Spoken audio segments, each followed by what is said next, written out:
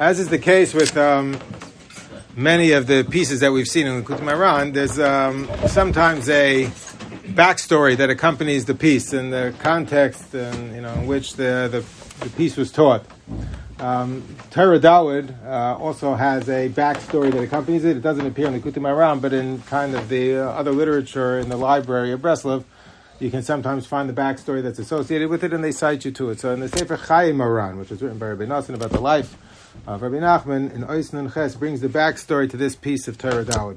And it's a disturbing backstory. But the backstory is that there was once an individual who was sick, lo elenu, on his deathbed, unable to make it to the Rebbe, and he wanted to meet with the Baal Shem Tov. He felt he had something he wanted to discuss with him, and maybe receive a bracha for Refuah Shleima. So he sent a message to the Baal Shem Tov. Could the Baal Shem Tov, would he mind coming to his house to meet with him? So the Baal Shem Tov acquiesced, he agreed, and he was on his way, making his way to the house of the Chayil to meet with him. While he was on the way, so Shliach, who was the one who was escorting the Rebbe, the Baal Shem Tov, so he told him the situation. He said, "This fellow, is a Baal Tshuva, but he feels that he's done Tshuva properly." And they had heard in the name of the Baal Shem Tov that a person who done Averis, but he has performed Tshuva, is guaranteed not to die before his proper time, whatever that may be. Not to die early if he does Tshuva properly. So he asked the Baal Shem Tov, is that true? Because if it is, he can't figure out what's going on with this guy because he seems like he's done Tshuva Shleima. So Baal Shem Tov said that is true, he has said that. But there's one qualification that you have to do Vidui before a Tzaddik. And that's why he's making his way to this Chayla to give him, he believes he also did Tshuva properly. They must have had a prior relationship, but he's giving him the opportunity to do Tshuva before a Tzaddik. But he said to the person, the messenger who was taking him, I'm going to give him the opportunity to do Vidui. If he doesn't do Vidui, though, his situation could worsen. Okay? So he arrives at the Chayla's house, he meets with the Chayla, and he says to the Chayla, he said, confess that which you know, that which HaKadosh Baruch Hu knows, and that which I know.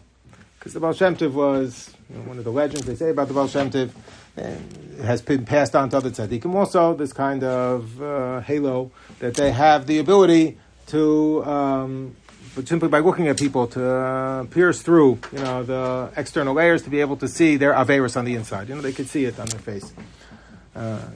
These things are apparent to them. Able to read faces like that. Okay, so he was able to see his averis. So he said, I know about it. You know about it. Kadosh Baruch Hu knows about it. Confess it. 3 times he gave him the opportunity to confess the aver, and he did not. And all of a sudden his bones cracked, whatever that means, and he died. That's the backstory. Obviously, the Torah is about the importance of confessing one's averis before a tzaddik. And there's more that goes into that in the surrounding literature around this piece over here in Torah Dawud. There's another sefer in the Breslover library called Koich Ve'or. So in the sefer Koich Ve'or, he brings a later sefer, brings that in Breslover circles they were known as Viduinikim. Because those who were the Hasidim of Rabbi Nachman would often meet with him in private and come out bawling after they had confessed their averis to him. So much so that it was like kind of one of their hallmarks was they were Viduinikim.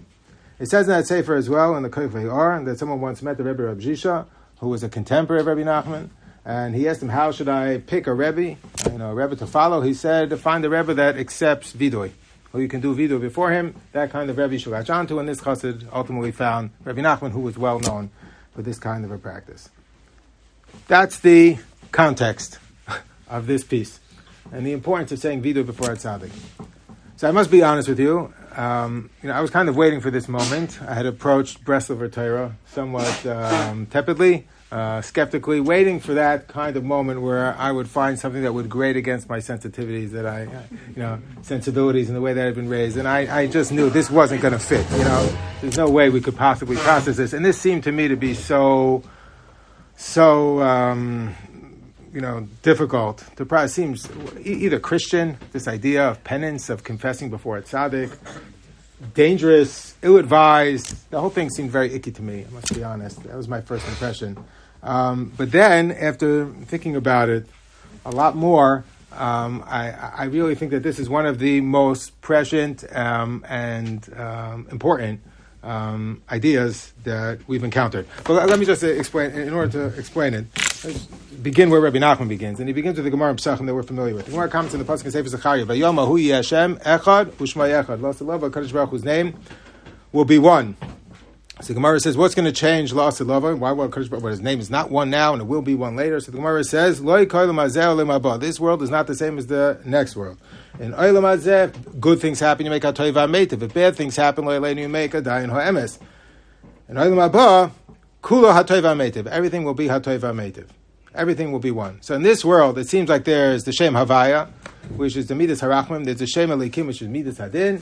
Vaselavai and Olam Haba will all be Midas Harachmim, all be Shem Havaya. So Rashi explains, what does it mean that Vaselavai, we're only going to say hatoiva meitiv? So Rashi says, there will be no Besura Ra. There will be no bad news. There just won't be bad news. That's Rashi's explanation on the Gemara.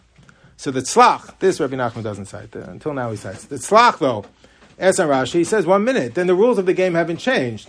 Good things you make hatoiva meitiv, bad things you make adayin ha'emes. The same is going to be true la'olam haba, just bad things won't happen. But the rules of brachas have fundamentally remained the same. So nothing has really changed. The shaila has changed, but the rules have not changed. So what's going on? So the Tzlach explains in the Magid, in the name of some Magid, of Brot, I don't know who he's referring to, but the Tzlach quotes the name of the Magid of Brot in his comments in Gemara Pesachim. That no, what it means is there'll be no Besura Ra because we'll have greater insight.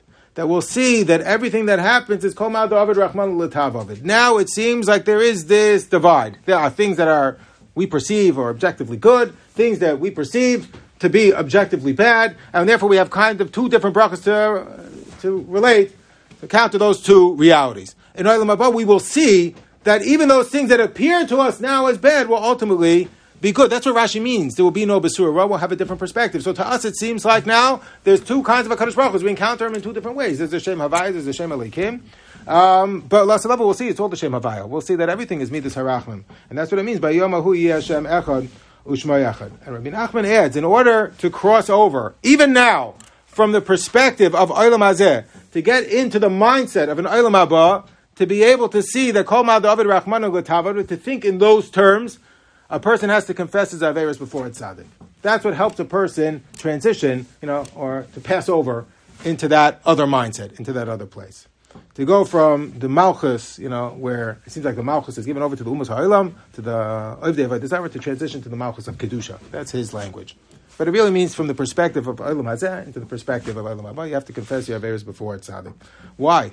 Why does confessing a person's averos before a tzaddik help him transition from the perspective of Olam Hazeh into the perspective of Olam Haba, to be able to see the good in everything? And maybe this is my own, I'm superimposing this onto what he means to say. Maybe it's not what he means to say, but it seems to me that this is at the root of what he's talking about.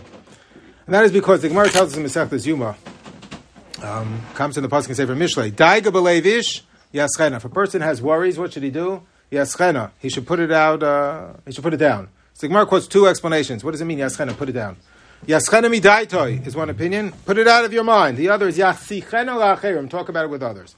And many explain, we've talked about it in the past, that they're really one and the same. By talking about things with others, it helps you put it out of your mind. It processes it. It makes whatever trauma, whatever pain, whatever difficulty a person is going through, simply sharing it with others, even if they offer no wisdom or insight, it's helpful. It's helpful. There's a downside to that. We talked about that also. That if a person has emotions and he shares every emotion that he has, he parades it, he puts it on display everywhere he goes, that also dulls the emotions. Even emotions of Kedusha that we have. Yearning, striving, things we want to work on. The more we share with others, the more dull it becomes. That's why in today's society, where we are oversharers, religious experiences are harder to come by. We have to pump music into Tisha B'Av and Yom Kippur and Slichis.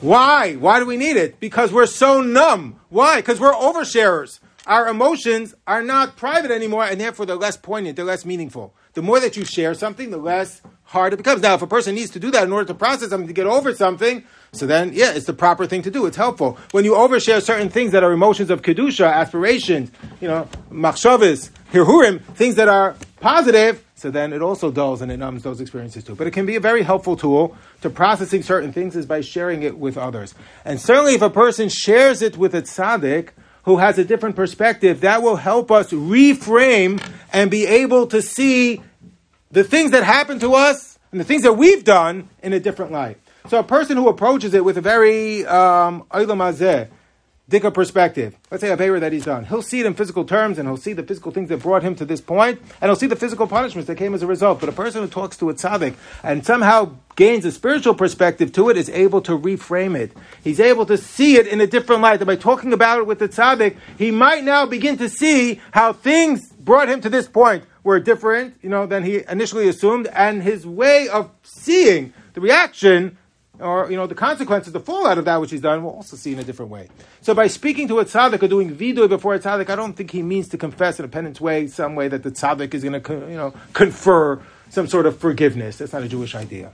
But what I do think he means to say is that this is not the vidui that we are used to, accustomed to at the crowning achievement. That's the ma'isa mitzvah of tshuva. That's not what he's talking about. What he's talking about is unburdening oneself to a tzaddik. And when you talk to a tzaddik who's able to listen, who's able to help you process, and then to reframe it and to see it in a different light, that might be able to help a person transition out of sometimes the physical confines of this world and to take on the olam haba perspective to be able to see it perhaps in a different way. All right.